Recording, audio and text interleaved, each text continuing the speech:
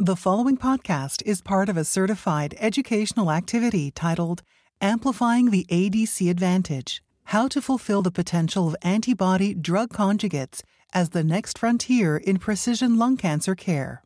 Access the entire activity and complete the post-test at peerview.com/YEN860. Downloadable slides and practice aids are also available. Good evening, everyone. Thank you for joining us tonight at ASCO 2023. My name is Stephen Liu. I'm a medical oncologist from Georgetown University in Washington, D.C. You are here for Amplifying the ADC Advantage: How to Fulfill the Potential of Antibody Drug Conjugates as the Next Frontier in Precision Lung Cancer Care. Antibody drug conjugates are a very important novel class of cancer therapeutics, and their time in non-small cell lung cancer is starting today. We are right at the precipice, and to discuss their impact in the field of lung cancer, I have the distinct privilege of having a globally recognized and accomplished panel of thoracic oncology leaders, and Ben Levy. We've got something for everybody. To my immediate right, Professor Solange Peters from Lausanne, Switzerland, followed by Dr. Melissa Johnson from Sarah Cannon Research Institute in Nashville, Tennessee, and Dr. Ben Levy from Johns Hopkins University. We are going to go over antibody drug conjugates and their role in non-small cell lung cancer, what you need to know today and what you're going to need to know in the future. Our goal is today to improve the knowledge, the composition, mechanism, rationale, and potential for ADCs, to improve awareness of important trials you need to keep in mind when considering these agents, and improve the skills of integrating these ADCs into your practice. I want to take a second and talk about longevity for our partner. You saw the video before our session here. Lung cancer is complex. Patient engagement is more important than ever. It's important that longevity is there as a resource to educate our patients. The patients then become better informed and partner with us in their care to improve further outcomes. I want you to take a look at this link here at the bottom, longevity.org/order-materials for educational materials. We have these in our clinic available for our patients, and so please take a look at these resources that are available to us as caregivers. Longevity and PeerView took a look around to see what was the current state of knowledge about antibody drug conjugates, and I think these are pretty telling. If we look at the left here, when we ask patients about ADCs, what we realize is it's still pretty much a big black box. Patients do not know what antibody drug conjugates are. 36% had never heard of them. Another 46% were somewhat familiar, but this is clearly a new, novel area, and people aren't sure what they are. Patients want to know, what are ADCs? How do we use them? In whom are they going to work? And what types of therapies they are. When we think of treatment for lung cancer, we think of immunotherapy.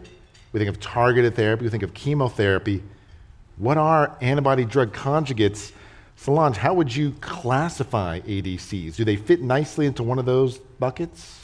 I don't think so. It's really a new class of drug. If you really want to compare it to chemotherapy, it's more targeted, so it's precision oncology targeted therapy. However, it's still chemotherapy. So it's probably sitting in between what we call targeted therapies and the chemotherapy, so it's a new arena, a new field of research and development. Melissa, how do you describe this when someone asks, what is an ADC? To my patients, I call it a smart bomb that targets the cancer, and when it finds the cancer, it injects the chemotherapy into the cancer cells and leaves the rest of the cells alone. Ben, any thoughts on how you would describe this class of drugs? Yeah, I think this is, I'm going to steal something that Melissa Johnson always says, which is chemotherapy 2.0.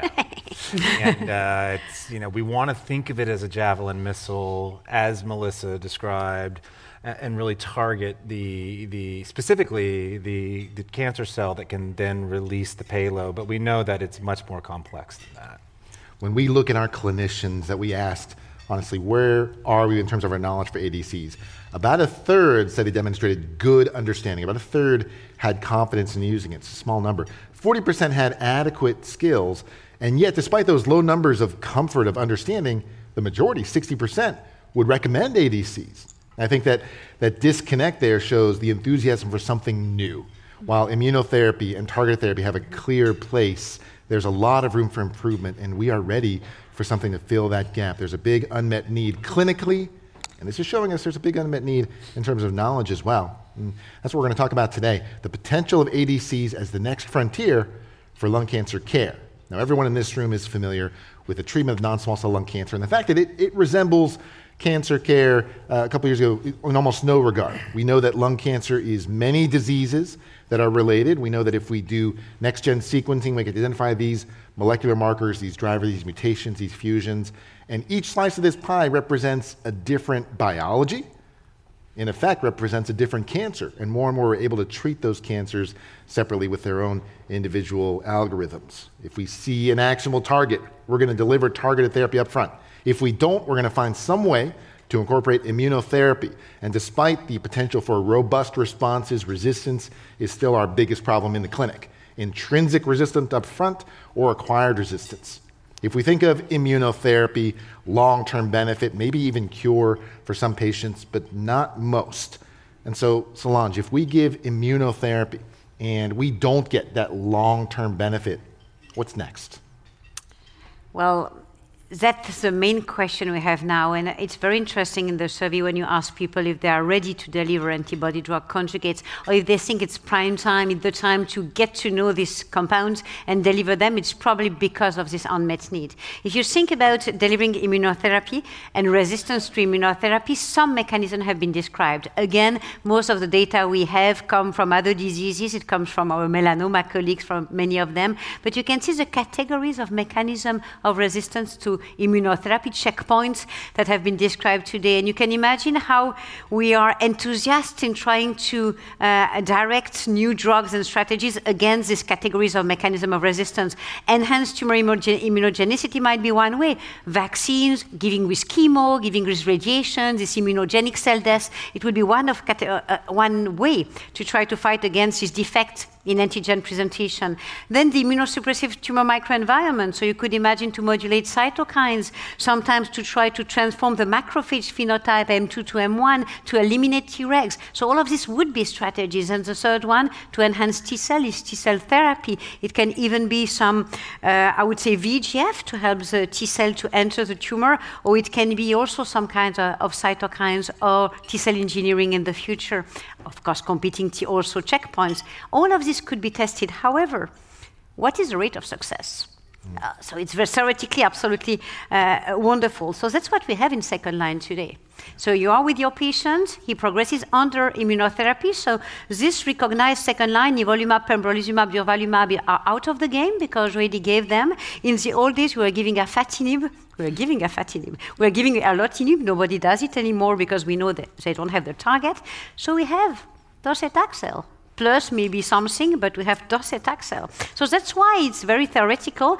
There's a new wave of very fashion, the idea of potentially using TKIs, which would target on one hand the microenvironment, the macrophage component, probably, as well as the presentation of antigen, plus the anti-angiogenic component for the trafficking of the T cells. We have been seeing cabozantinib, sitravatinib, lenvatinib are all drugs which might be good drugs.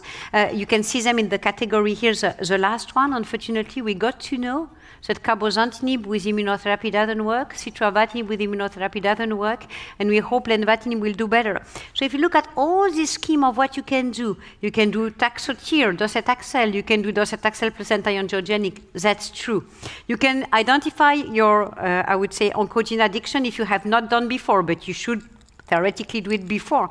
You can try this anti-angiogenic, but it looks like failing. So what remains? ADCs. So that's why I think we all would like to know more and be able to use ADC. And this is, if you have missed it, the last press release, which was really a disappointment of Sapphire, this trial with sitravatinib and nivolumab, just to tell that more than ever, the unmet need is being felt by the community in terms of failure rates of our trials. I agree. This was disappointing. And immunotherapy, we've been familiar with it for a while now. We want a newer immunotherapy agent. We want these newer combinations. But I think the bottom line here is we aren't there yet. And after we give chemoimmunotherapy, if there's no driver, it's a pretty steep drop. And 2023, we're still talking about delivering docetaxel plus ramucirumab maybe as our best standard of care. We've got to be able to do better. Now, if we turn to the other half, the other major pillar of targeted therapy, we're delivering these TKIs. They give robust responses. They work quickly. Responses are common. They're deep. These are powerful medicines, but they don't work forever.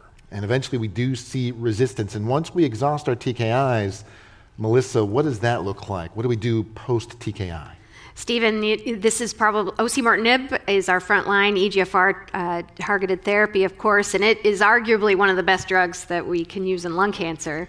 And likewise, when it stops working, that is another huge unmet need where doctors call all the time wondering what to do. So, it is a complicated place. And so right now, we try to understand the mechanisms of resistance for what it's worth. So rebiopsy is always a good idea in your post-osimertinib patient. Whether you have a patient that's willing to undergo a biopsy, sometimes that's a stretch when they've just progressed on this therapy that worked so well.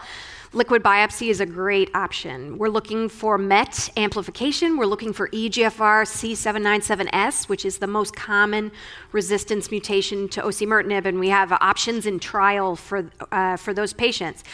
We also look for fusions. We look for small cell transformation that you can see even on a liquid biopsy report as RB and P53 transformation. And so you're thinking about that in patients that have very virulent progression in a otherwise slow-growing EGFR positive patient. We're looking for oligoprogressors. What do I mean by that? Patients that only have one spot or 3 spots of progression that might be treated with radiation so you can keep the osimertinib going. We know the results of the CINDUS trial reported within the last year that show that when we use TKI plus radiation, we can prolong not just PFS, but overall survival. So that is one way to squeeze a little bit more benefit out of our osimertinib. The truth is, what do? We use osimertinib longer than we should because we follow these patients beyond progression. We follow them a little longer. Are they really having symptoms? Is that really a new spot? But we know that we can do this. There is data to tell us that we can treat beyond progression, including the aspiration trial shown on the left-hand side of this slide. But eventually, if you don't have access to a clinical trial, what do? Well, we give standard of care carboplatin and pemetrexed to these patients. And I guess the one question that comes up still is whether to add or to continue the osimertinib to keep it going as you start the chemotherapy. I'm often tempted to think about this because of the penetration of osimertinib into the brain. And if the patient's CNS has been controlled, I worry that maybe that will be the sanctuary site where the brain metastasis begin to progress on the chemo alone. It is interesting, though, the results of the IMPRESS trial shown in the bottom right.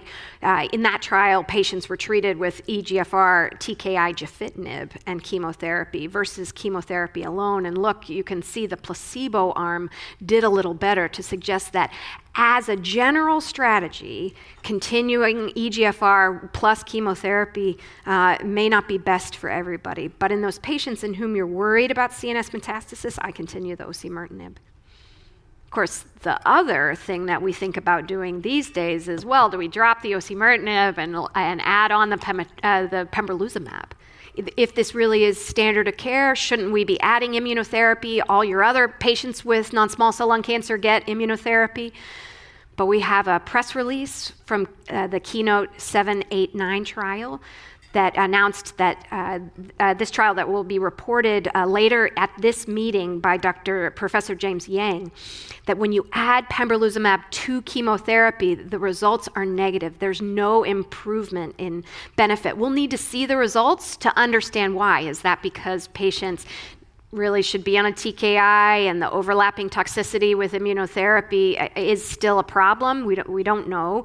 But I think it has changed my practice because I have been tempted to just add the pembrolizumab to the chemo because why not? I'm eager to see the results of Keynote 789. But I think that really speaks to the lack of really good options once we exhaust TKI. Yes, It is a wide open space. Yeah, and I think that when Flora first ran out, 18 months, we were thrilled. We were jumping up and down. Now, when we see a new diagnosis with EGFR mutant lung cancer, to say 18 months on average, I think we recognize that is not a lot of time. Mm-hmm. And for patients, 18 months never was great, right? If you tell patients 18 months, so we have more work to do. So we need better options after chemoimmunotherapy and better options after TKI. Ben, antibody drug conjugates, are they the answer? And if they could be, in which pillar is this going to stand up? Is it going to be in the immunotherapy world or in the targeted therapy world? Yeah, I think it may be in both. I think the jury is still out here. What we've learned about these antibody drug conjugates is that we've had some nice data showing that they can elicit meaningful responses in those patients with driver mutations. And there may be a lot of biological reasons why that is. So I do foresee a scenario where ADCs will fit into the treatment continuum of a patient with a driver mutation. Now, will this be second line? Will this be third line? Or dare I say, will this be in combination with TKI up front? But I think we will have a role for ADCs for those patients that are driver mutation positive. The question about post-chemo IO, I think this is where, as we have mentioned, there's just this is an unmet need. We've got docetaxel that's just hanging on as a second-line drug and has done really well in clinical trials recently. We will have a head-to-head comparison reading out soon, a phase 3 trial of an ADC, a TROP2 ADC compared to docetaxel in the second line for all comers, unenriched for biomarker. And so I hope that we'll see a therapeutic switch and a therapeutic paradigm shift here where we can leverage these drugs in second line post-chemo IO. Yeah. So lots of potential places for ADCs. We need to know what these are, and we need to be able to talk about these intelligently with our patients to understand the differences between them. And so, for this program, let's talk about what antibody drug conjugates are. Let's get a little more familiar with them. We've got a couple main components of the ADCs, and that's my colleagues here to walk us through a little bit. Let's start with the antibody, right at the jump, and the antigen. Solange, do you want to walk us through sort of what we're looking at here? Thanks so much. So the antibody part is really in line with what you know from the antibody we have been using as a kind of naked components of cancer care. But here in this antibody are carrying something, the payload, but just thinking about the antibody, and the colleagues will take the other parts of the ADCs. But the antibody has, of course, to have a high affinity for a specific target. The higher the affinity, the best. Most of these antibodies are IgG1, so most of these antibodies are able to elicit also a reaction, an antibody-directed cell cytotoxicity and activation of the complement. So they really bind and act as an antibody. So the binding has to have a very strong affinity, but of course, for the target has to be, if possible, exclusive to the cancer cell, meaning reserved and restricted to an expression on the cancer cell, and if possible, not on healthy tissue. Otherwise, you will have an effect against healthy tissue. So strong affinity, and I would say an antigen which has a presence on the cancer cell only if possible, or the majority of the presence on the cancer cell, an overexpression. If possible, it should be an expression which is homogeneous, seen on each cancer cell, which is never the case, but the more homogeneous, the best.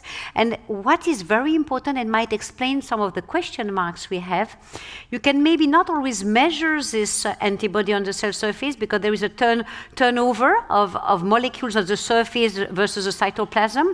And this turnover, this internalization might be an important component. So might be betrayed by trying to measure, because what is important is that this antibody will be internalized to kill the cancer cells. The antibody itself, so long half-life, IgG1 have long half-life, remember 20 days or something like that. The conjugation site, when you put on the bottom of the antibody drug, it has to be something stable with maintaining the half-life and the pharmacokinetic of the drug. And of course, we like to have humanized antibody now to avoid all the infusion reaction we have seen in the past. So a humanized antibody. So that's the antibody, this antigen, it has to be specific and if possible specific to cancer tissue only. Let's talk, just to clarify here, when you talk about the antigen, you mentioned that perfect antigen would be homogeneously expressed on every cancer cell, but not anywhere else. Can you explain to the group why that's important? Why does it matter if it's expressed in other places? Yeah, because the risk is, provided that this antibody binds to a cell as is internalized, meaning that there is a turnover of this antigen between the cytoplasm and the surface. Imagine a healthy cell expressing this antigen. It will bind the antibody, and this normal cell, which can be dividing, which can be an important cell for an organ function, will also be destroyed. And even some things that will be discussed later on, sometimes it's not only the cell, but cells around which can also be affected by that. So the idea is to try to, and that's what Melissa was telling, or 2.0, it's a chemo 2.0, because here you hope that you avoid the usual side effects of chemo, meaning the toxicity on normal cells, because they shouldn't express the antigen. So that's why it's 2.0, is without the damage to normal cells, ideally. Yeah, this smart chemotherapy delivering a cytotoxic effect, but really just to cells that are expressing it. So the selection of antigens is important. I know the three of you are really involved in drug development, and I think this is an important point. We're looking at the antibody. There are all these metrics, all these features of the antibody that you're looking at that are really going to determine where can we best use this drug. And I think, Solange, as you know, there are a lot of these out there, right? Yeah. So the list, we will cover many of these tonight, right? But the list of these potential antigens, right, it's on the left. These are these molecules on the surface, of course, of the cell, which are sufficiently differentially expressed on tumor cells as compared to normal tissue and might represent good targets. So, of course, then all the details of the ADC, meaning not only the target, but what drug is, the payload is bound, what is the linker, how many molecules you have, what is the dose to be used is specific to each of the drug. But look at the list of target. So the family of ERB molecules, HER2, HER3, the TROP2, we'll discuss it a lot, CKM5, CMET. You can see this list, it's non-small cell, it's also small cell now, so really a growing list of potential targets. And we've been knowing this molecule since a while because many of these have been shown already to potentially play a prognostic role in the tumor biology. So we knew they were specifically expressed on cancer cells. We don't really always know the mechanism, but we can identify these molecules which characterize cancer cells and they become good targets. Mm-hmm. So a lot of work in discovery going on here. We're looking for something that's not expressed on a normal cell to really limit the toxicity until we get maybe newer technology that allows us to sort of specifically target ones on cancer cells. We'll talk a little bit about that as well. So we've talked about the antigen. The antigen's not really part of the molecule, though. So in the molecule, we have the antibody, and on the business side, we have the drug, the payload. Melissa, you want to walk us through that? Sure, the business side down there at the bottom, you see the turquoise payloads. That's the cytotoxic chemotherapy that will be injected into the cell, or actually engulfed into the cell and taken up by the lysosomes into the cancer cell. You know, typically the chemotherapy, the payloads that we're using are way, way, way more potent than the chemotherapy that we would inject into a patient's bloodstream. But they are derivatives of those chemotherapies that we're used to giving. So some of the side effects that we talk about that are related happen because the payload wanders off into the bloodstream and does what we know chemotherapy can do. An ideal payload also is connected to the antibody via a linker. And most of these drugs have a proprietary linker that it's an important part of how the drug holds on to the payload until it delivers it to the cancer cell. And when the drug has a leaky linker, that's how we lose the payload.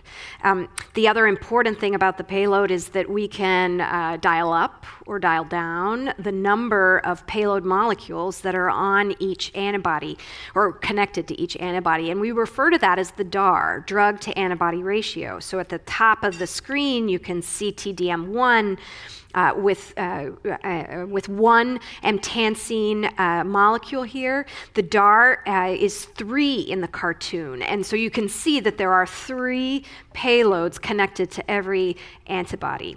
By contrast, trastuzumab deruxtecan at the bottom, you see its DAR is 8, and you see that there are many more payload molecules stacked onto the cell. Now, you would think that the drugs with higher DAR are the more potent ones, the ones with more side effects. But as we go, pay attention to the DAR because you'll see that that's not true. So then that means that there's something about the payload itself that is toxic as opposed to the number of payloads. It's fascinating. And I hope this helps you understand how complex and how iterative the building of an antibody drug conjugate could be. Yeah, it's medicinal chemistry, and we really are cool. living in the future, right? So all these details impact the binding properties. You have to make sure there's not steric hindrance. So there's a lot of work that goes into all of these molecules, and I think one important point is that they are not interchangeable. Ben, we heard a little bit about linkers and how we don't want them to be leaky. Can you talk a little bit more about the linker portion of this? Yeah, so if the payload is the business side of the ADC, the linker is sort of the mailroom. It's sort of the underrepresented glue of a business operation. So linkers are really important. You want the sweet spot with a linker. A linker, really, you want to be able to bind warhead and keep it attached to the monoclonal antibody and the plasma. You don't want that premature release of the warhead. So the linker plays a critical part in that. But you also want selective release of the warhead once it gets into the tumor and the tumor microenvironment. So it is, like you said, medicinal chemistry here. There's a lot of properties that go into a linker to make sure that you achieve stability before it reaches the tumor, but then has that release of the payload once it gets inside the cell or in the tumor microenvironment. And these linkers, for better or for worse, have been dichotomized into two categories, these cleavable linkers and these non-cleavable linkers. Cleavable linkers really are a little bit more flexible in their ability to release the warhead from the monoclonal antibody. And they can release this under acidic conditions, under reducible conditions, or under conditions that have proteolytic enzymes. So this can happen in the tumor microenvironment and also more commonly in the tumor cell. But most of the ADCs that we're talking about these days do have cleavable linkers that give a little bit more flexibility in how these warheads are released from the monoclonal antibody. In contrast, non-cleavable linkers require degradation of this complex within the lysosome. So we'll talk a little bit about this, but these ADCs get attached to the antigen, they get internalized, and when they get internalized, they get placed into these lysosomes. And for the non-cleavable linkers, you have to be in that lysosome. The ADC complex has to be in that lysosome to be degraded and release its warhead. Now, this may have clinical implications, and I mentioned this today, that cleavable linkers may have the ability to elicit more of a bystander effect. So these warheads can be detached from the monoclonal antibody under a little bit more flexible conditions, which may allow for tumor cell kill for those cells that express the protein, but also the payload may be able to reach adjacent cells that don't necessarily have the target, and that can have this bystander effect. So, lot again of biochemistry, synthetic biochemistry that's helping to create these constructs is critical. So if we think of the main components that are differentiating these ADCs and how we're describing them, we've got the antibody, the linker, and the payload as the three main components, and we're going to shuffle those pieces around. Ben, bring it together. How do these drugs work? What's the mechanism of action? How are these effectively treating cancer? Carefully. I think it's the mechanisms of action are really complex. I mean, there's a very nice story and there's a very nice picture that shows that the antibody binds to antigen. The antigen then internalizes the ADC complex. The ADC complex then releases its payload in the cell, and that causes apoptosis. It's a very nice story. But we know that there are other mechanisms at play. I don't want to get too nuanced or into the weeds, but there are other mechanisms, including the bystander effect that I mentioned to you, where a tumor cell that has a particular target or an antigen is able to take up the ADC and endocytose it and release the payload, but then the payload is able to diffuse into cells adjacent that don't have that target, having this bystander effect.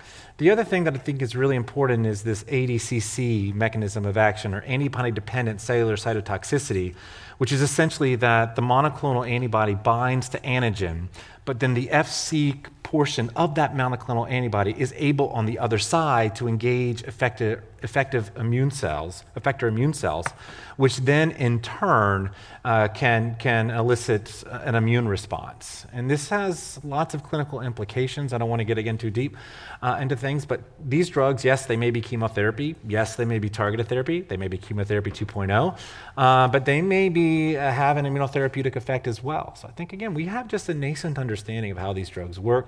We are in the beta version of these drugs. And so, we'll certainly see what is going to happen in the future. We've got a lot of ADCs, and we have more coming.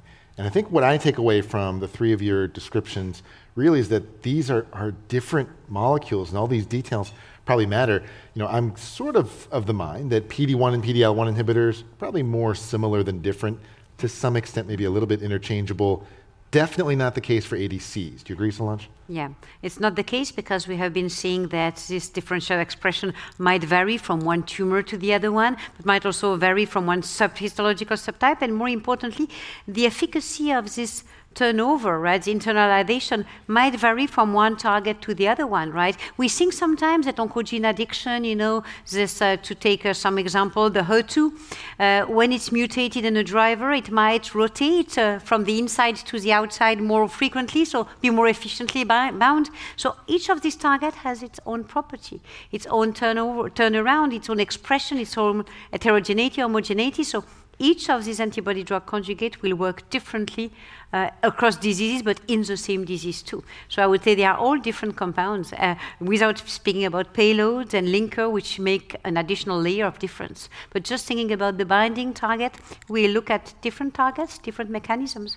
Great point here. I mean, we have the luxury of really focusing on lung cancer up here, but if you're treating multiple cancers, some of these drugs have, different doses, different biomarkers, maybe even different mechanisms of action in different tumor types. And so all these variables will come into play, but these really are not interchangeable. Each molecule is a little bit different. Again, the three structural components: antibody, linker, payload. Now, when I was taught, admittedly a little while ago, I was taught that antibodies are too big to cross the blood-brain barrier. And so I would think that antibodies wouldn't really be effective in brain mets. In this setting for ADCs, would I be wrong, Melissa? You'd be wrong, Stephen. Understood. This is also an area of active investigation, and so we don't have this data for many of the ADCs. However, we've heard rumblings from our breast cancer colleagues that trastuzumab deruxtecan, for example, has good brain penetration. I've seen penetration of the brain in the IDXD, that in small cell lung cancer, that we'll talk about at the very end. So it's possible. It's fascinating why that would be, and I think we know that the blood-brain barrier breaks down for a variety of reasons, and maybe this is able to penetrate for other reasons as well that we don't know yet. Now, we're sort of bridging between these classes, but a couple key points that come up a lot in my discussions. Antibody-drug conjugates are not really an immunotherapy agent. We don't hesitate to use steroids around them. We're not really worried about immune-related adverse events. While they are targeted, the toxicities, I would say, align a little more closely to chemotherapy than targeted therapy. Is that something fair to say, Solange? Yeah, I think so. The toxicity has nothing to do with an activation of the T-cell component in an, I would say, sometimes a specific manner, targeting normal tissue, right? You don't see the diarrhea, the rash, or the immune-mediated side effects at all, but you see the payload, and while the colleagues were telling it's not so simple, is we would like this chemo to be only released where the tumor is, but we know that all of this step of trafficking until the tumor and be released only there are always a little bit inaccurate, not 100% how it should be. So meaning that here you can observe the way down to the tumor, the side effect of the chemo. So we will discuss it for each of them later on, but the category of toxicities will resemble somehow to what we observe with chemo, usually to a lower extent, we hope, of course, better than docetaxel, that's the aim, but still something in that category of side effects. I think with side effects, we just want to know what to expect and help our patients understand what to expect. But unlike an oral TKI, with a lot of these ADCs, we might see myelosuppression, we might see alopecia, nausea and vomiting. As an oncologist, we need to prepare our patients for that, but also pre-medication for nausea and vomiting, monitoring for counts, proper counseling. So it's really important we understand the toxicities. All right, so let's talk about some of the evidence, some of the trials. We're going to start with what I think is the most important part of today. Key trials, latest evidence. We're going to start with understanding this important family, the ERB family, and how we can target HER2 and HER3. ERB, human epidermal growth factor receptor. HER1, we know as EGFR. HER2, we're very familiar with in oncology. HER3, HER4, other members of this family, they have a lot of common structural features, and one is a lot of them feed into those same critical signaling pathways, like the PI3 kinase AKT pathway, like the MAP kinase pathway, and as a result, they are commonly activated across tumor types. Cancers really derive from overactivation, overstimulation of these pathways. They then also represent therapeutic targets. When we think of HER2 is very familiar in oncology. This really is very important in breast cancer, but for other tumor types, When we think HER2, we're thinking overexpression by immunohistochemistry. We're thinking amplification. In lung cancer, it's a different biomarker. So same molecule, but different biomarker. And so if we have non-small cell lung cancer, we're really looking at HER2 mutation as something that's relevant. And for HER2 mutant non-small cell lung cancer, in the past, most of the drugs we had that targeted HER2 were tyrosine kinase inhibitors. And for the most part, these were disappointing, either because of very low response rates, sometimes in the single digits, or some more encouraging responses, but coupled with really intolerable toxicity. And so TKIs really have sort of stopped being as promising for HER2. Trastuzumab, very important drug for breast cancer, but not really enough activity in lung cancer. It really was the ADCs that are making a difference in HER2. And this is now why we have approved targeted therapies. So let's talk about the first of these ADCs, and that's TDM1, trastuzumab emtansine. These are really fun molecules to say, so I encourage everyone to practice these at home. Solange, why don't we talk about TDM1 as a drug? Yeah. Thanks so much. So we have been learning a lot, or we have been trying to learn as much as we can about HER2 from the lung cancer, the breast cancer colleagues. So they've been developing the testing, they've been classifying their breast cancer according to HER2 positivity or not, and they've been using this drug before us. We've made a mistake is to think that we could use these drugs the same way, using the same biomarkers. So TDM1 is following the usual definition of antibody drug conjugate with a cleavable linker with a payload which is on the family of microtubule inhibitors, formation inhibitors. Which is this DM1 component, myotensin, and it has usually 3 to 5 molecules. It can vary in a batch, by the way, 2 to 5 molecules bound to the antibody. Very famous drug because it played a central role in the development of the treatment of breast cancer. So naively, we thought breast cancer, they use usually overexpression to be a surrogate for amplification. So they do overexpression. If it's 3+, it's fine because they are all amplified. If it's 2+, they verify amplification and they use TDM1 and it works. So in lung cancer, we said, let's do the same. Problem is lung cancer, first of all, overexpression is rare. Maybe 20% of the patients, very rarely high level of overexpression, maybe 10%. And this does not correlate with amplification. Guess why? This is another mechanism of activation. And this does not correlate with mutations neither. And mutations are very rarely found in breast cancer. So HER2 is still signaling the same way, but modified in the cancer subtype, which is lung cancer, completely differently to be activated. And unfortunately, on the contrary of breast cancer, if you focus on this 20% of patients with 2+ or 3+ overexpression, which again is not correlated with amplification, you have, I would say, modest activity, if any, very low activity. We were very disappointed publishing it. This is not the way to identify the population of patients who receive TDM1. It was too much of a screening effort for a look at the spider plot, a result which was not in favor or above the other treatment strategies we can have. Docetaxel does way better than that. This is the PFS and the overall survival. I always like to look here at the PFS, and it's classified by the level of expression of HER2. This is really not what you'd like to observe. Very short PFS, maybe almost the time of the first assessment, right? So there is some things that shows that there's not decent activity of this compound. So then, in parallel to our trial, which was a kind of a failure in the hypothesis, the colleagues tried to look at HER2 in a way which was slightly more exciting because they looked at this other subtype of activation, which is mutation or amplification. Here it's a very small subset. 2%, 2-3%, 2-3%, but different alterations, and probably they are drivers. So the turnover, the way the receptors goes in and out of the cell might be more often encountered. So they tried to use TDM1 in these 2 subgroups of patients.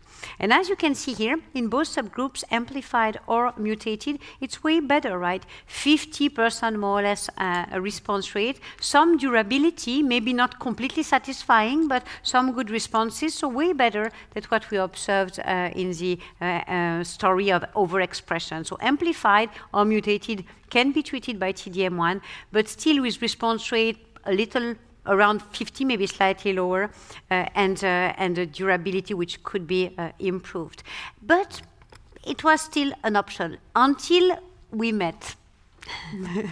Now, TDM1, my own clinical experience has really been that this is a drug that I find works pretty well for a little while. Well-tolerated drug, but the durability is sort of a bit lacking. Has that been your experience as well, Melissa? Yes, I think we've also woke up to the fact that HER2 was a biomarker, mutations in HER2, that it was a biomarker that we needed to be checking for earlier in patients' disease courses, I would say in the last 5 years, right? So I haven't treated a whole lot of people with TDM1.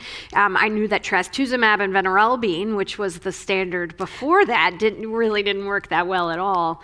But I think the point is, in my practice, HER2 mutations are challenging because they're not just EGFR exon 19 and L858R. There are 25 different chunks of DNA that can be deleted that equal a HER2 mutated cancer. So, and I would say we might find it on a profile as ERBB. We might find it on a profile as HER2. And so there are a lot of reasons that we've kind of just woken up to the fact that this is a subset of oncogene-driven cancer. Yeah, all these details matter. And Ben, when we're describing patients to each other, you can't say HER2 positive. No. Right? You don't know what that means. Yeah, and your slide, I think, did that point justice with that, there's these alterations are different. You have HER2 mutation, you have HER2 expression, and you have HER2 overamplification.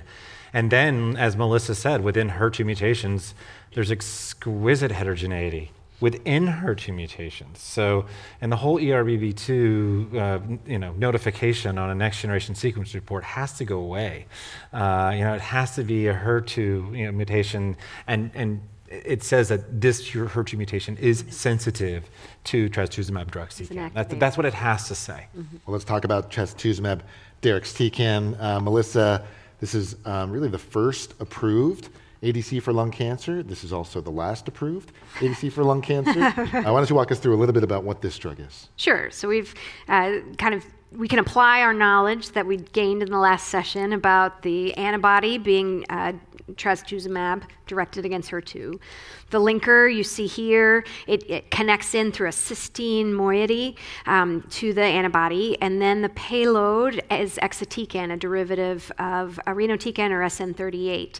The DAR here is high, 8 to 1. So that means there are 8 payloads for every 1 antibody.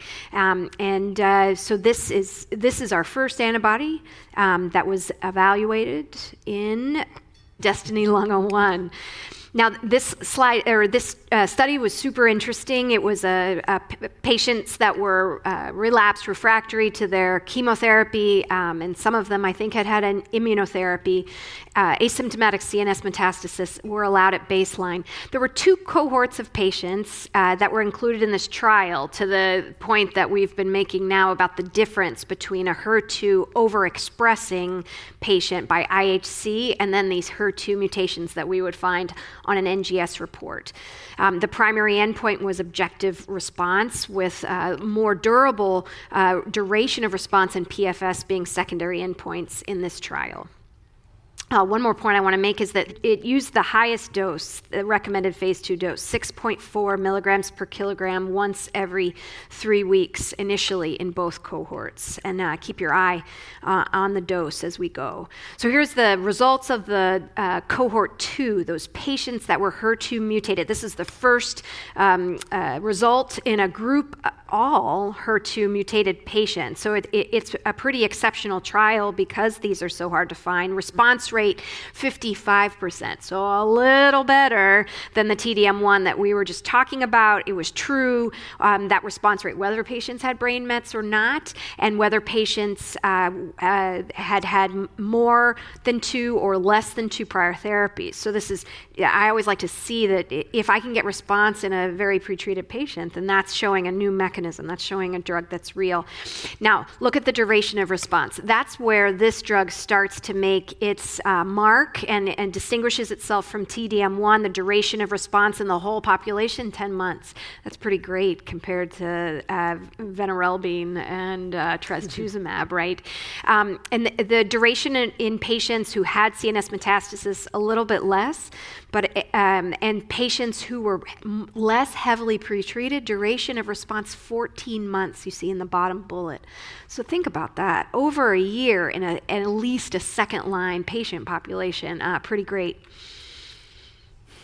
Now, here's where the rubber hits the road. Let's start to talk about the toxicity of patients treated. Now, I would say trastuzumab deruxtecan is pretty well tolerated, but even still, in this group of patients that were treated with 6.4 milligrams per kilogram once every 3 weeks, there were grade 3 drug-related treatment emergent adverse events in roughly 50% of patients. And then look down at the bottom, those drug-related treatment emergent adverse events associated with discontinuation, a quarter of patients, dose reduction, a third of patients, dose interruption, a third of patients. And so that starts to tell a story, right? That while the duration of response was long, which we don't always see with poorly tolerated drugs, there were reasons that patients were taking a break from the drug. And so that's the first part of the story. Absolutely. And I think that, when we look at this waterfall plot, this is targeted therapy. Yeah. Yes. This is what we expect, where I walk in a room, I know there's a HER2 mutation. If I give this drug, we're going to get some benefit. We have had confidence as an oncologist that this is going to benefit most people, while the confirmed response rate, 55%. You can see the vast majority of people have some reduction. So this is targeted therapy. It really is that toxicity. If we look at the right, that adjudicated drug-related interstitial lung disease, that's the one that we're talking about. And we see that in 28%, we're seeing some ILD, some pneumonitis, and some of these are grade 3, a couple of these were grade 5, and that's scary in the lung cancer world. But as you mentioned, this is the higher dose, and because these drugs work in complex ways, maybe we don't need to give the highest dose that we can. And so the follow-up study was Destiny Lung 2. Ben, tell us about this trial. Yeah, you set the stage quite nicely. I mean, as Melissa mentioned, the 6.4 mg per kg dose, some of the toxicity may have been prohibitive, specifically the ILD rate of 27%. So the question here is, could you lower the dose, number one, and mitigate some of these toxicities by lowering the dose, and could you achieve the same efficacy? So this was not like Destiny Lung 1. This was all HER2 mutant lung cancer patients that were pretreated, that were randomized 2-to-1 to 2 different doses of trastuzumab deruxtecan, a 6.4 mg per kg, that was the one randomization, to 5.4 mg per kg. And the question really being asked here is, can you get away with a lower dose and elicit less toxicity, but also still have that meaningful improvement in response rates, or meaningful response rates that are durable? And so this was trying to answer that question. This is chapter 2 of the trastuzumab deruxtecan story in lung cancer. And so we looked at the response by BICR, and we saw the objective response rate in the 5.4 mg per kg dose was 53%, and the objective response rate in the 6.4 was 42%. So even a little bit higher counterintuitively in the 5.4 mg per kg. So question 2 is answered here, that it seems like you can go with a lower dose but still achieve the same objective response rate. We see a disease control rate of 90% in each of the 5.4 and 6.4 mg per kg.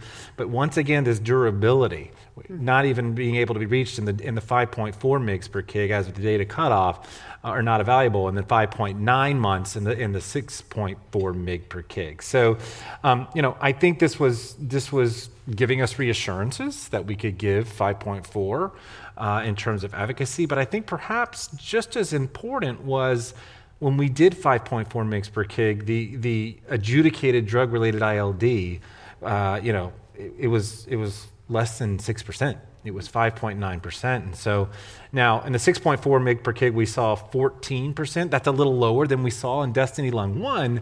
But this hit the check boxes for the 2 questions.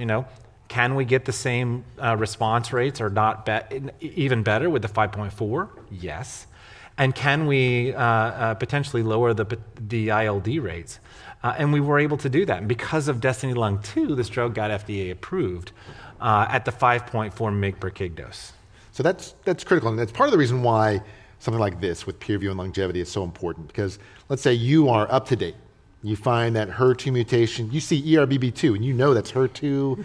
You pull it out. You're thinking, we're going to do trastuzumab deruxtecan. It's second-line therapy. It's FDA approved. You're going to go into the source literature. You're going to pull in that New England Journal of Medicine article. Not the one. Destiny Lung 1. You're going to see 6.4. That's not the approved dose. I made that mistake. Not really, but I think it's exactly right. You have to remember that the FDA approval came on the Destiny Lung 2 at the 5.4, and many folks have pulled that New England Journal of Medicine to 6.4. So I think it is critical to remember that. And I think for the physicians when you will use this drug for the first time, keep in mind that this ILD level has been really lowered to a nice level, but still it happens. And still remember that because of the 6.4, the algorithm of management of ILD are very severe in the clinical trials. So if you have a grade 1, no symptoms, you have to stop the drug and give steroids. Yeah. If you have a grade 2, you have to never give it again.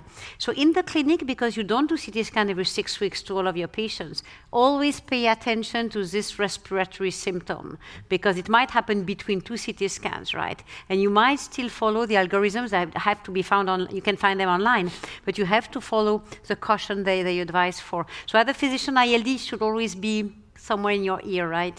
Absolutely, a great point. We think TDXD, we're going to make sure we're watching for pneumonitis. We're going to remember that the FDA-approved and appropriate dose is 5.4 milligrams per kilogram every 3 weeks. 5.4, not the New England Journal 6.4. So it's that 5.4 Q3 weeks. Now, here's a question. When I think antibody drug conjugate, thinking an antibody is going to bind to the antigen. And so I would expect that if you had lots of protein, its drug's going to work better. And we saw here that overexpression wasn't really the predictor. HER2 mutation was the predictor. But how does that make sense? Solange, why does mutation predict better response for an antibody drug conjugate? Well, the right answer is we have lots of hypotheses, but we don't know. But there might be 2 hypotheses which are intuitive, and intuition is not always true in medicine, or right. But first of all is maybe the affinity of the antibody to a certain protein. Depending on the mutation, it might slightly vary in the affinity in binding and the duration of binding. But more importantly, as we said before, it might be how this molecule mutated is internalized over time, how often this molecule binding the antibody and the ADC, so this HER2 is internalized in and out in terms of frequency and probability. So it's probably because of the biology of this turnover of the receptors that there is a difference, but that is one hypothesis. Otherwise, it would not really make sense that there is a difference. The more would be the best. So there must be something dynamic that we insufficiently measure, and it's very difficult to measure.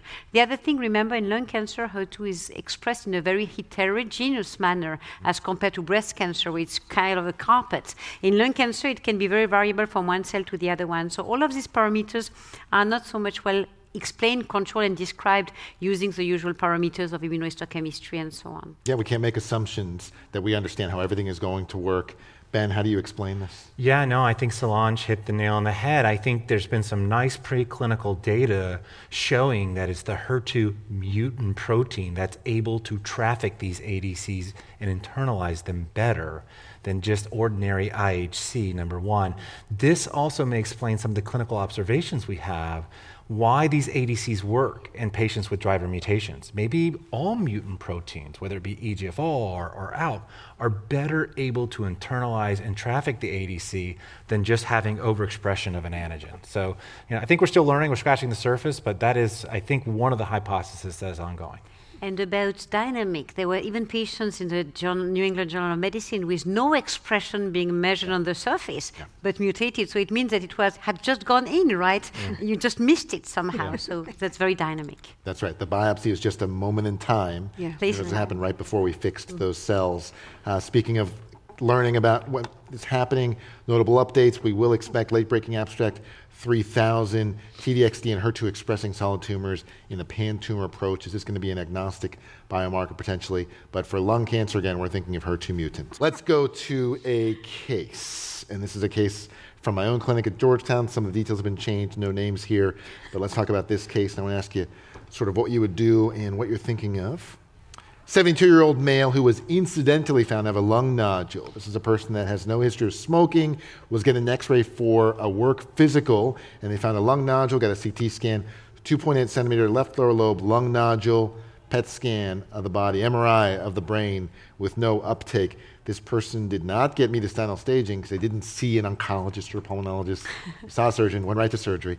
Had a lobectomy, T2N1 adenocarcinoma, low PD-L1, HER2 exon 20 mutation. Then that patient came to see me. And so we talked about the role of adjuvant chemotherapy. This was a few years ago now, and so we didn't talk about immunotherapy, but chemotherapy, we did 4 cycles of cisplatin pemetrexed. I don't do a lot of vinorelbine in DC, but 4 cycles of chemotherapy, and he did well. And after that, we went into radiographic surveillance. And I think this is a pretty standard case. And our hope here is that this patient is cured from their cancer, but we know that a node-positive lung cancer, they really have nasty ways of coming back. And true enough, on surveillance, we did see 3 new sclerotic bone lesions. Didn't want to make assumptions again, so we biopsied, and in fact, they did have adenocarcinoma. So if I stop here, Ben, what do you do here? Well, I think this patient came to see me as a second opinion after they saw you. That's about right. It's the natural progression. Can you remind me when the sclerotic lesions occurred after the surgery? I didn't say, but I want you to tell me how that would impact what you do.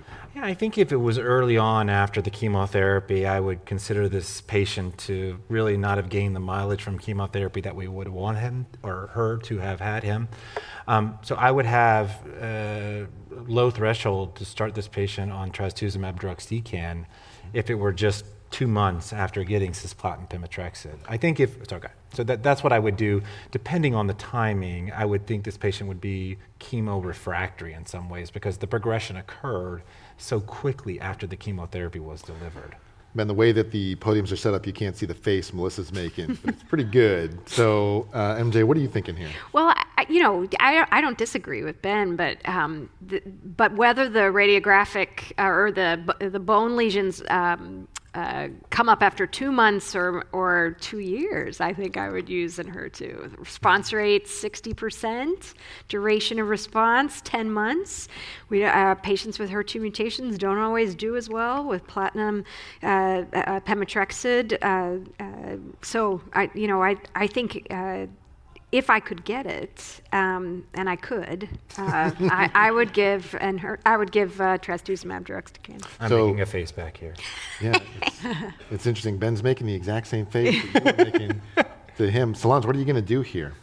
The same as Melissa, I guess. We have at the time being, of course, it's not the approval, and it's under a clinical assessment at the time being, but the magnitude of benefit of trastuzumab deruxtecan is in line with what we would call the frontline metastatic treatment. Of course, it's under clinical trial. It will be compared to platinum-based chemotherapy. It's ongoing. It's doing well. But we like this drug because here you have given platinum-based chemotherapy. You can argue it was given, so that resistance happened, and you can have access. So it's maybe an exceptional case where you can get the benefit of giving this drug early. It's not the case with all the antibody drug conjugate we see, but this one has the shape of a frontline strategy. Maybe one thing I remember always Charlie Swanton, our genetician of cancer. Having lesions has always a question, is how many? Because he has this theory of clonal divergence, so try to always ablate if you can ablate. So my trastuzumab deruxtecan I would do, but depending on how many lesions are there, I always consider potentially some radiation for any oligometastatic disease, because the more clones you have, the more difficult to treat the disease become over time. All right, well, this makes me feel a little better despite the scathing second opinion I got from Ben. Can I just make one clarification? I'm sorry, I have to say this. If this were a year after the patient got adjuvant chemotherapy, I would consider rechallenging the patient with with platinum doublet. Just a question, would you add IO? Because that was you the other spoke thing I was about gonna say. immunotherapy in the adjuvant setting, and it's a matter of debate. I would, but this is really not the majority of oncologists. I think I would consider giving, this patient's going to get trastuzumab deruxtecan. It's going to happen. And I guess you could make the argument that if you treat the patient first with platinum, they're less likely to get it because, patients do fall off the cliff sometimes. But if it were a year after, I may give this patient carboplatin, pemetrexed, with or without pembrolizumab, see if I can get some mileage, and then transition to trastuzumab deruxtecan. A question was asked earlier today about the overlapping toxicity of doing IO followed by trastuzumab deruxtecan. I don't think we have a lot of data on that, but I would be concerned. I think as we look at the ILD across the antibody drug conjugates, I don't know that we see an association with any prior treatment, IO or radiation. I was actually going to say that that's actually another appealing thing about antibody drug conjugates is that you can follow up a chemo IO or an IO strategy whereas I had a patient reminiscent of this one who I put on a trial to get a HER2 TKI after she had chemo immunotherapy and ended up having autoimmune hepatitis from the TKI. So we don't have to, at least so far, we don't have to worry as much about overlapping toxicity here in my experience. It's a kind of always a philosophical kind of answer. You have to give, depending on the time elapsed, that's right, the drug where you think you'll get the most important magnitude of effect, the more durable, the most striking, fast, and so on. And that's very important because remember that you will give one line, but in half of your patient, you will not give a second line. That's absolutely correct. For the board purposes, for CME, trastuzumab deruxtecan is approved for previously treated, and we wouldn't use it as a frontline treatment. We really would use it after chemotherapy. In this setting, a year had passed. In this setting, I gave him TDXD. He had a great response. After 6 months, I radiated everything. We stopped drug, disease-free for going on a year. Part of the reason we also stopped is we did start to see pneumonitis. And so we saw grade 1 pneumonitis, just radiographic. At that point, we said, we're going to stop this drug. We've got good control. We're going to come and radiate and watch. And so far, so good. But let's talk about pneumonitis and ILD management. You made the important point, Solange, that even though the incidence is low, 6%, you don't want to miss that 6%. And it's really important that we think of how to identify and how to manage pneumonitis. And so we're going to borrow a lot from our breast cancer colleagues that have more experience here. And there's a recent paper here from Dr. Tarantino looking at the 5S rules. Screen. We're going to think of who is at greatest risk for ILD. We're going to think about, pulmonary function at baseline. Scan. Our primary modality for identifying pneumonitis is CT scans. We're going to do those on a regular basis. Synergy is referring to engaging the patient, partnering with the patient and their caregivers, what kinds of symptoms to look for. That if someone is feeling suddenly more short of breath, it's not because they're out of shape, it's not because of allergies. They need to tell us right away. Caregivers need to watch for that. And if we see it, we suspend treatment, we stop treatment, we hold, and then we're generous in giving steroids to really gain control of it. We need a healthy respect for pneumonitis because things can get bad pretty quickly. You agree with that? It's very different from IO because for IO, it can fluctuate somehow, having a positive cause without doing anything. So when you have a grade 1 or pure radiologic infiltrate on IO, you have the right to continue to observe. With these drugs, with this trastuzumab deruxtecan, when it starts to appear, I never have seen that it will improve spontaneously under the treatment. So you have to stop. Yeah. And that's really something different from IO. It is different. Let's move on to some of the other ADCs. Again, trastuzumab deruxtecan is our approved drug, 5.4 mg per kg every 3 weeks. That is our approved drug. Let's talk about drugs that are coming around the corner. Patritumab deruxtecan, some things in similar, some different. Solange, can you tell us about this molecule and why it's important? Yeah, so I think our discussion on trastuzumab deruxtecan helps because you have understood that the payload is the same, the structure is very similar. The target is different, is a sister or the cousin, the HER3, which is one of the partner of the family, which interestingly was already studied and explored very, I would say, frequently in the past, in the setting of resistance. It was considered HER3 to be potentially a mechanism of resistance to EGFR inhibitors. Never really was a good target, but is known to be expressed routinely and very often on non-small cell lung cancer, but also maybe predominantly at resistance to EGFR TKI. So this is a moiety of anti-HER3 antibody with, again, 8 to 10 molecules of deruxtecan and a cleavable linker. So same strategy, same company, very interesting compound. HER3 is therefore expressed in the vast majority of the non-small cell lung cancer, and obviously it was tested in this EGFR setting to start because it was making sense. So basically there were different cohorts. I don't want to go to all the complexity of what has still to come, but what is interesting, there were different doses, of course, in the dose escalation phase and an expansion phase. The most important cohort for us is to look at this adenocarcinoma with EGFR mutations receiving the drug at progression after at least the targeted therapy or zimertinib or another one, but a TKI, and maybe even more lines of treatment. And you'll see in these trials that most of the time it's more lines of treatment. So this is how it was described. So the final dose which is retained is 5.6, but you can see that you can also see the results across the various dosages given in the phase 1 trial. You can see here's the patient characteristic. What is probably important to look at is most of these patients had received osimertinib plus platinum-based chemotherapy, plus half of them having also received IO, just showing that they are heavily pretreated, and also a population which worries the physician because we are not really confident in what to do next in this patient population. Docetaxel, maybe? Yeah, that's where we are. So basically, this is the data presented first by Passiane at the ASCO 2 years ago. So very interesting. 2 divisions. The first one is just a broad group of patients having received prior TKI plus platinum-based chemotherapy. You can see a response rate of 39% here, which is way better than the 10% expected with docetaxel. So very nice, I would say, a response rate with what I like. The disease control rate is also important in terms of waterfall plot. 72% have a disease control.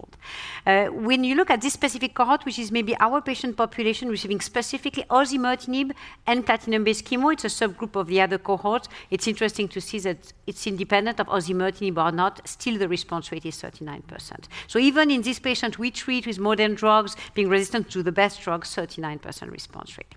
This is the update, which was shown briefly at the JESMO meeting, Japanese Society meeting, just because it increases the number of patients, it doubles the numbers, just to show you that if anything, the response rate is getting slightly higher, 40 in the all patients, 40 in the one treated with osimertinib plus platinum-based chemotherapy. And just look down the slide, is a larger cohort, a PFS of 6.4 months, and a survival which is way above the oldest chemotherapy frontline, is 16 months. So it's really something which was above our expectation, even for the frontline chemotherapy in the past. So we are in late lines, and we have this very nice result. What is interesting in the first analysis by Passiane, that he was showing the various mechanisms of resistance to EGFR TKI. We know they can be one or accumulative, and they sometimes can be unknown, but what was interesting is basically the activity was completely independent of the mechanism of resistance of EGFR. Just the toxicity, ILD, yes or no? So of course, in all of this compound, always pay attention to ILD, but what was important here, it's again about 5 to 6%, but most of these ILD have been with this patritumab deruxtecan low grade, but still be careful, manage them the way they should be managed according to the guidelines. And apart from that, you have your usual, you can see on the right side, some hematotoxicity, fatigue, as well as GI toxicity, but really very well tolerated compound, I must say. And of course, while this HER3 is an ill-defined molecule, we thought about the EGFR mechanism of resistance, but it also expressed on cells which have nothing to do with EGFR addiction, right? So there was a subset of patients, you can see 47 patients, who have or not oncogene addiction, but another type of oncogene addiction, which can be atypical EGFR, but also other types of alterations, or no alteration. And you can see when you have other alterations, this upper panel, you still have a response rate close to 30%. And when you have no alterations, the non-oncogene addicted, we call it the wild type, you still have 27% response rate. So it's even a compound which might have a development which is all comers, and not EGFR. But we have more data in EGFR to be really correct at the time being. So most of the data here in EGFR that we're seeing, and I want to be clear, when we talk about HER3 as a target here, it's not that HER3 is causing resistance to the osimertinib. That's not a resistance mechanism. Here, the HER3 is just there. It's just present, highly expressed in EGFR. We don't know what it's doing. It's not mediating resistance, but it's there. And if it's there, try to exploit that presence, try to leverage. The hypothesis for resistance is it can also dimerize with EGFR. It can dimerize the family. So it was thought that it could help in resisting to EGFR. When you block EGFR, it could help in binding a signaling despite the blockade of EGFR. But it was very hypothetical. And by the way, if you try to measure HER3, and correlate the response rate in that trial with HER3, whatever method you use, right? It can be immunohistochemistry, it can be quantifying with a scoring system. Then what is important is you cannot predict. So it's not related to the quantity, again, of HER3 protein. I think this shows a lot of promise. It's clearly an active drug, and I think this is a very exciting molecule for EGFR. But probably I think the most excitement in ADCs outside of the approved drugs really is with TROP2 as a molecule. And let's talk a little bit about what TROP2 is. Melissa? Sure. Maybe one last comment on patritumab deruxtecan, why I think that's a great drug, is that you remember we talked about the rebiopsying and the circulating tumor DNA and all of that at the beginning. This is a drug that appears to work irrespective of mechanism of resistance. So and there will be clinical situations where that is relevant. TROP2, on the other hand, is it's a highly expressed glycoprotein in non-small cell and other solid tumors. It's been associated with poor outcomes when it is shown to be expressed in adenocarcinoma in particular. I'll just, now at this point, we've seen the illustration of the antibody drug conjugate a couple times. I'll just make the point that the DAR here is 4 as compared to 8 in patritumab and trastuzumab deruxtecan. And we'll move along to the Tropion pan-tumor 1 study design. Here, this was a phase 1 study that only enrolled lung cancer patients. We don't see a lot of those these days. And patients were enrolled irrespective of TROP2. They didn't have to express it. I loved this trial because it didn't matter how fast the patients were progressing, they could go on this drug. We evaluated a number of doses from 0.27 all the way up to 10 milligrams per kilogram. I treated that patient at 10 milligrams per kilogram. The maximally tolerated dose was 8 milligrams per kilogram, and then the dose expansion went on to evaluate 4, 6, and 8, with the primary endpoint being the established NTD and safety. So the interesting thing about Dato-DXd, and I always sort of looked at these spider plots on the bottom right and the waterfall plot in the top right and thought, well, what difference am I seeing here? And if you're asking yourself the same question, the point is that there's not a whole lot of difference, but that there is a great response rate. Response rate across the board from 4 to 8 was around 25%, so a quarter of patients responding. And then the median duration at the time of the data cut of the initial data cut of this phase 1 trial, not reached in the 4 milligrams per kilogram, around 10 months for patients treated in both 6 and 8 milligrams per kilogram. I think that maybe you might say that the patients treated at 8 milligrams per kilogram, there's more heft or more depth or more blue at the bottom of the spider plot to suggest that maybe more patients were actually shrinking. But I think the take-home lesson is that 8 milligrams per kilogram was the maximally tolerated dose, but there's definitely activity at 4, 6, and 8. So here's the safety profile, and here's where, in my opinion, this drug differentiates itself not in a favorable way from the other two that we've talked about tonight. You see that the grade 3 adverse events around 50% for the 6 milligrams per kilogram and about 50% for the 8 milligrams per kilogram. You see that a number of smaller percentage, around 20%, were discontinued. Patients in this trial discontinued due to adverse events. The adverse events that were adjudicated as ILD were low. This is an all-comers patient population. On the right-hand side of the screen, you see the spider plot that examines other adverse events. This drug causes nausea, causes stomatitis. I would say all of these exatecan derivatives can cause alopecia, as well as some of the other side effects you see towards the bottom of the screen, including dry eye and mucosal inflammation. So this drug feels very different from the other two, and I would say maximal nausea management with your 5-HT3 and your NK1, as well as steroids, is important here from the beginning. I want to be conscious of time and make sure we get through everything we need to cover, but you did not mention a biomarker here, Melissa. Is that intentional? Yes, Stephen, because as of now, we don't think that response to TROP2 ADCs is correlated with TROP2 expression. Ben, can we use these drugs earlier? Good question. So we were fortunate to be a part of the experience and lead this trial and presented at World Lung in Vienna.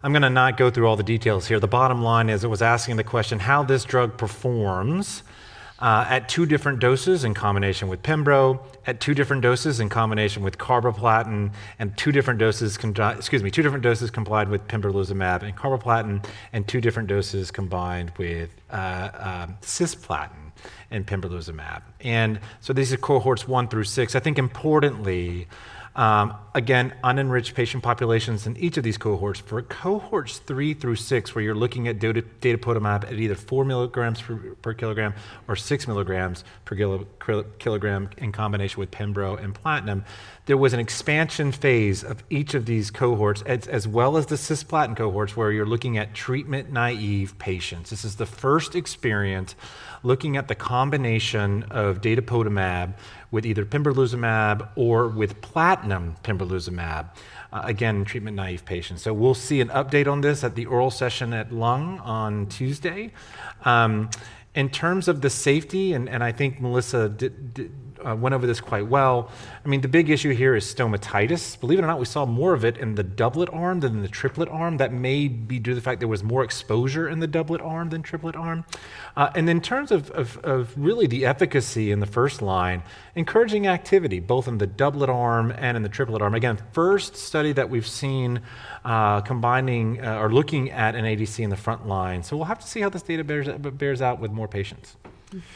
Also, just sort of mention that in those with an actionable genomic alteration, we did see activity here. Again, for sake of time, we'll go through this pretty quickly, but we are seeing activity after TKIs, and as Ben mentioned, there will be an update on Tuesday with Dr. Goto, so be sure to tune in on that. There's another TROP2 ADC that's pretty far along, and that's sacituzumab govitecan, or SACG. Melissa, tell us about this molecule. Sure. So this is actually a drug that's older than Dato-DXd. It has a couple differences. The DAR here is 7 to 8, and it has a hydrolyzable linker. And by now, I think you're familiar with how you might modulate these different variables to make a different drug. The IMU-132 study actually was reported for the first time at ASCO in 2017. So this is a group of, it's important to know that because this is a group of patients that hadn't all seen immunotherapy in the pre-immunotherapy days. Patients were relapsed refractory, and otherwise this was a phase 1B study that looked at 2 doses of sacituzumab govitecan in lung cancer patients, and then had a basket for many other tumor types. Response rate here a little lower, about 16%, and the duration of response a little shorter, 6 months. But again, we often see these days that immunotherapy may improve the responses. We see this with docetaxel, that may improve the responses of subsequent lines of therapy, and so we don't know that that wouldn't be the case here. We see impressive waterfall plot. The safety profile is a little different with this TROP2 antibody drug conjugate. This is more, this antibody drug conjugate has more diarrhea, still nausea, some cytopenias, especially neutropenia. EVOKE-1, which is a second-line trial akin to TROP-ION-Lung1, comparing the TROP2 ADCs versus docetaxel. These trials, both with Dato and SASI, are fully accrued, and we're waiting for events, I guess. And then likewise, EVOKE-2 in the front line with platinum and immunotherapy. So a very similar disease or development plan as Ben outlined. So we're excited for these, and I think you could say this is like the Republicans and the Democrats. We're not quite sure which one's going to win, so it's important to know about both. And maybe there's room for both. That's right. All right, so let's talk about some other targets that are important, that are coming along. One is CEA-CAM5. Maybe I'll ask you, Salams, to walk us through how this molecule can be leveraged. Thanks so much. So you can see on this graph the CEA-CAM5, which is one of these antigen which we use for binding an ADC. And here we'll speak about biomarker for the first time, which is good. So basically, this is it's called tuzamitamab raftensin. We'll call it Tuza, just to make it short. And this is, the structure now. So it's targeting CEA-CAM5. So CEA-CAM5 for CEA, the CEA from colorectal disease, CAM for cell adhesion molecules, and 5 because there are 12s in the family, and this is the number 5. Like I said before, the CEA-CAM5 has been correlated with poor outcome when it's overexpressed in tumors, like all of these biomarkers, and can be identified very frequently on several tumor types, including, of course, GI malignancies, but also adenocarcinoma, and mainly adenocarcinoma, more non-squamous than squamous. It's important to keep it in mind. Cytotoxic agent is the same family, the DM4, very close to the DM1, so the neighbor of the DM1, with a cleavable inside the cell linker in the early endosomes. So something you're familiar with. So development, to make a long story short, happened in the biomarker positive because no activity was seen in biomarker negative, and more importantly, very low expression was found in squamous. Reason why we go for non-squamous with 2 definition of CEA-CAM5 high, which is more than 2+ expression, but in most of the cell or an intermediate number of the cell, more than 50% or 1 to 50%. So intermediate is 1 to 50%, more than 50% expression, 2+ at least, is high expression. So that's why the development was done, but you can see in orange that the development happens also in that other disease entity. And this is the data we will report about a dose, with a dose of 100 milligrams per square meter. Be careful every 2 weeks. So this is a little bit more annoying. So basically, response rate in high expressors was in this patient population 20%, in moderate expressors slightly lower, 7.1. You can see it very nicely on the waterfall plot. It speaks for itself, right? There is an activity, but you'd like really to think that this activity is seen more in high expressors, which unfortunately represent a small proportion of the patients you meet in the clinic, probably 10 to 15% of these patients, depending on the series, but a minority of these patients. So this is the overall response. Interestingly, the side effect, again, the mystery of this antibody drug conjugate is, I would say, the one we have described with GI toxicity, some arthralgia, which is a little, I would say, unusual, some dyspnea, which was roughly qualified as being tumor-related or treatment-related, so there might be some ILD2, be careful about it, but very important, corneal side effect. The eye can be infiltrated with inflammatory inflammatory components. This is really ugly picture. Every time I see it, it's a terrible thing. But the DM4-induced microcytic corneal dystrophy has been observed, unfortunately, in this trial. You can see if you look at the grade 1, 2, and grade 3, in close to 40% of the patients. So unfortunately, it's specific to this antibody. Fortunately, it's specific to this one, but unfortunately, it happens very often. It occurs very fast in the first 4 cycles. It is manageable. You have to stop the drug, delay the next dose, and you have to give time to recovery. And what is used and tried is to give topical steroids. But it unfortunately cannot be used in prophylaxis. It doesn't work. Right. So you have to tell your patient, give the drug, and stop, manage the toxicity if it happens. And it happens. I've not treated so many patients, but I've seen it kind of a 1 out of 2. And it's really something which is impressive for the patient, very disturbing, very annoying. It's important to say. Still, the activity was something interesting with this compound. Yeah, so good activity, important toxicity, but manageable if we're aware of it, watching out for it. Yeah. Ben, how can we leverage MET expression with ADCs? Yeah, I think we need to know, like HER2, that MET expression doesn't mean MET overamplification and doesn't mean MET exon 14 skipping mutations. Most of the ADCs that we're looking at MET are looking mostly at c-MET overexpression. Telisotuzumab vedotin is an anti-c-MET ADC. It has an MMA warhead, a microtubular destabilizer, and the data that we've had with telisotuzumab vedotin has been looking at, was leveraged in several different patient populations. It was looked at in a non-squamous EGFR mutant patient population that if they were mutant, were they c-MET high or intermediate, and if they weren't mutant, also a c-MET high and intermediate, as well as a squamous cell patient population. And interestingly, the objective response rates seem to be best in the EGFR wild type c-MET high. So, the jury's still out on whether we can leverage this drug in EGFR mutant lung cancer. There's been some data from last year at ASCO suggesting it may be able to target mechanisms of resistance that are MET amplified or MET overexpressed, but this data would suggest it has activity in the EGFR wild type patient that is c-MET high. This is, one of the few data sets we have showing that potentially IHC does predict efficacy to these drugs. Yeah, we're excited about the drug. Now, we've been limited to targets that are more expressed on the tumor and not so much on normal cells, but maybe there's a way around that. Melissa, can you tell us what conditionally active biologics are?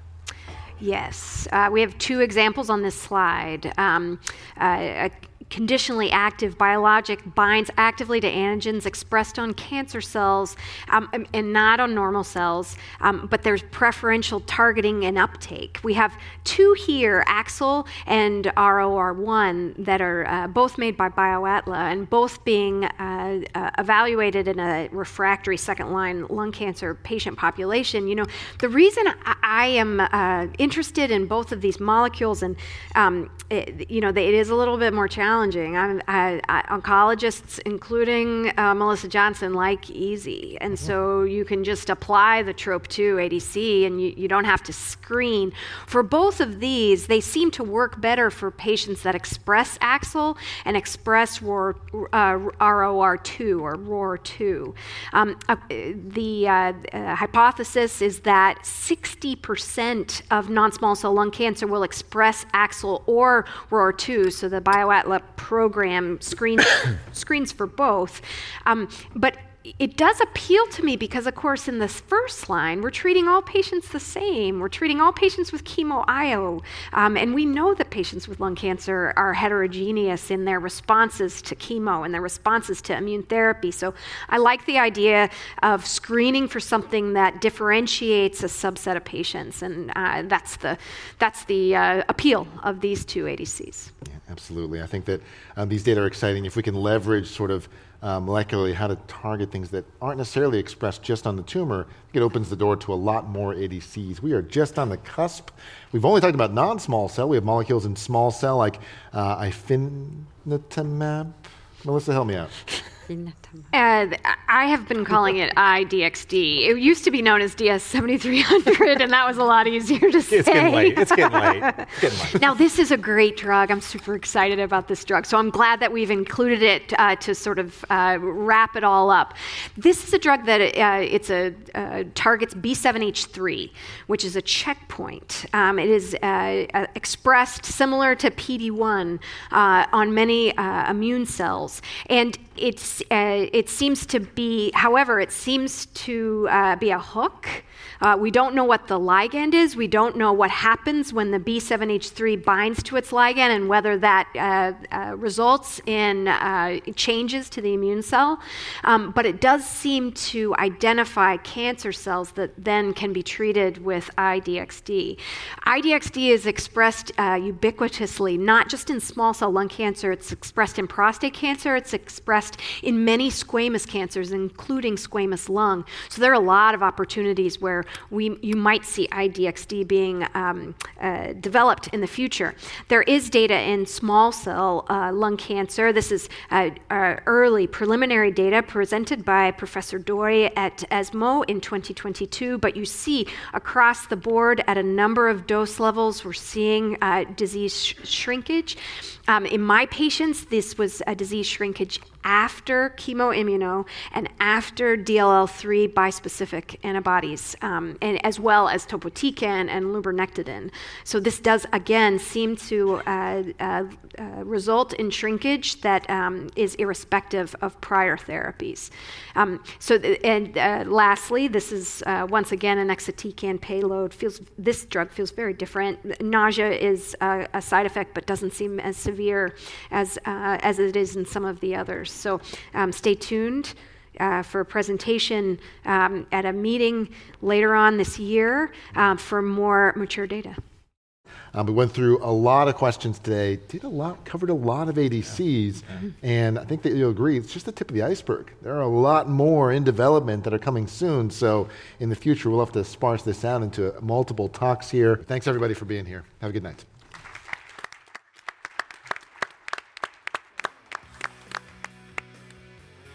My name is Nikki Martin, and I am Longevity Foundation Senior Director of Precision Medicine Initiatives.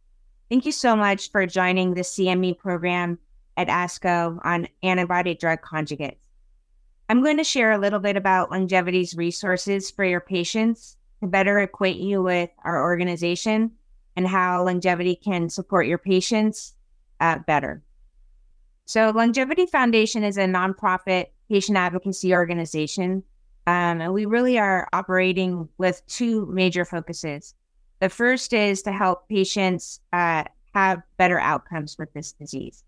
And the second is to improve the experience that patients have living while they're living with lung cancer. And so we're doing this through three different ways. One is research. The next is different policy programs. And the third is really providing patients with support and resources. In addition, a major focus for Longevity is our focus on precision medicine. We believe that precision medicine is a foundation to all aspects of the patient's care. And so we have a number of programs to help patients have access to biomarker-driven care. And today, when I review some of the resources and services that we have for our patients, I've really tried to highlight those programs that have a little focus on precision medicine so you can feel confident connecting your patients with those services that we've provided. So first of all, survivorship and support services. This is really one of Longevity's kind of core areas of focus, making sure patients have more support to have more positive lives with lung cancer.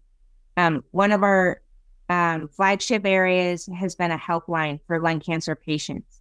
It's available to patients and caregivers to call in to get free tips, free access to resources. And the social workers, the trained social workers that answer the helpline are very familiar with other resources outside of Longevity to put patients into contact with those services.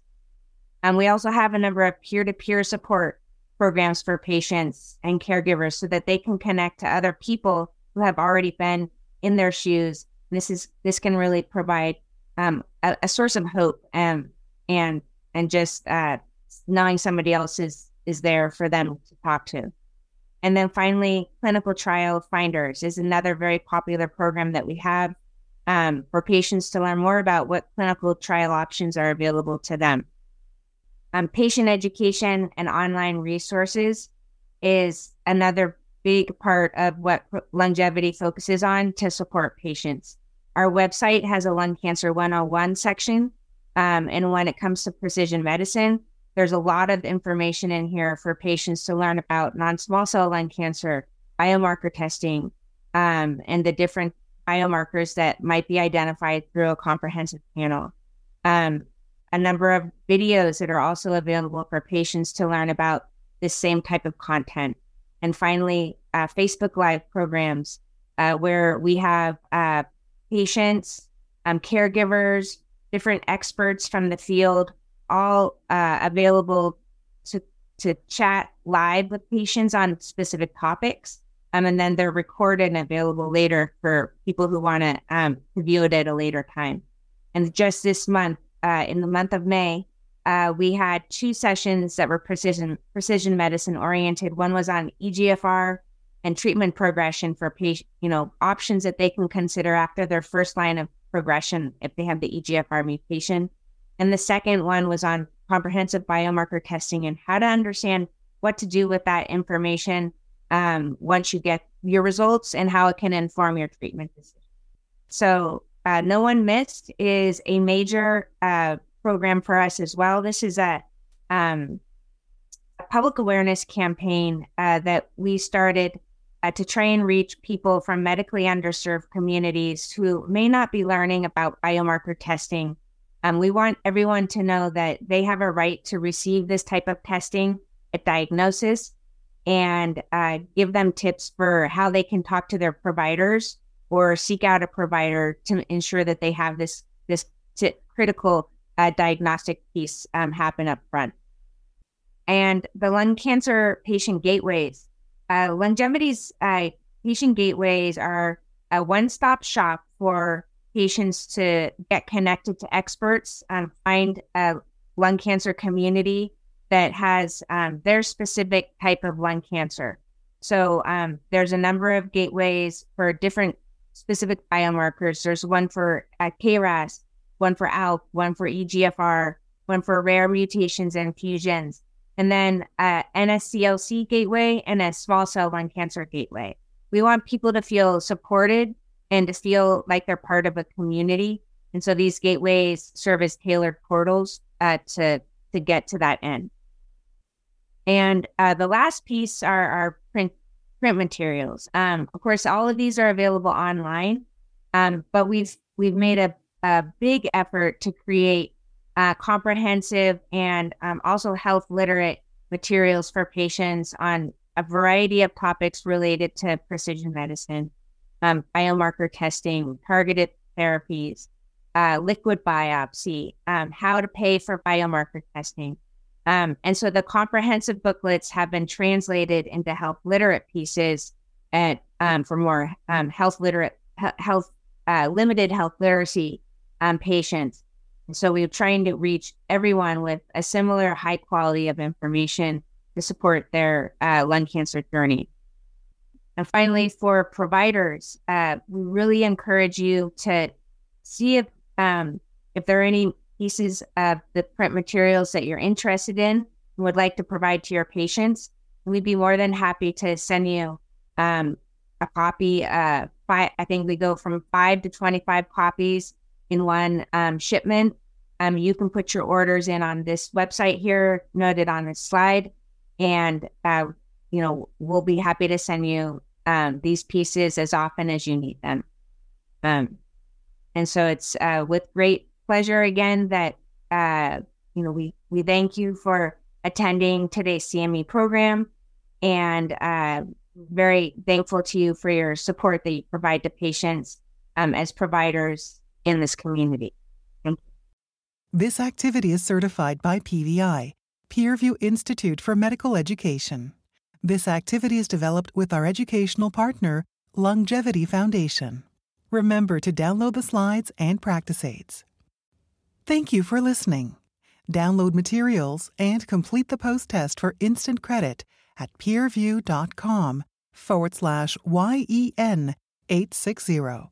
This activity is supported by independent educational grants from AstraZeneca, BioAtla Incorporated, Daiichi Sankyo Incorporated, Gilead Sciences Incorporated, and Sanofi.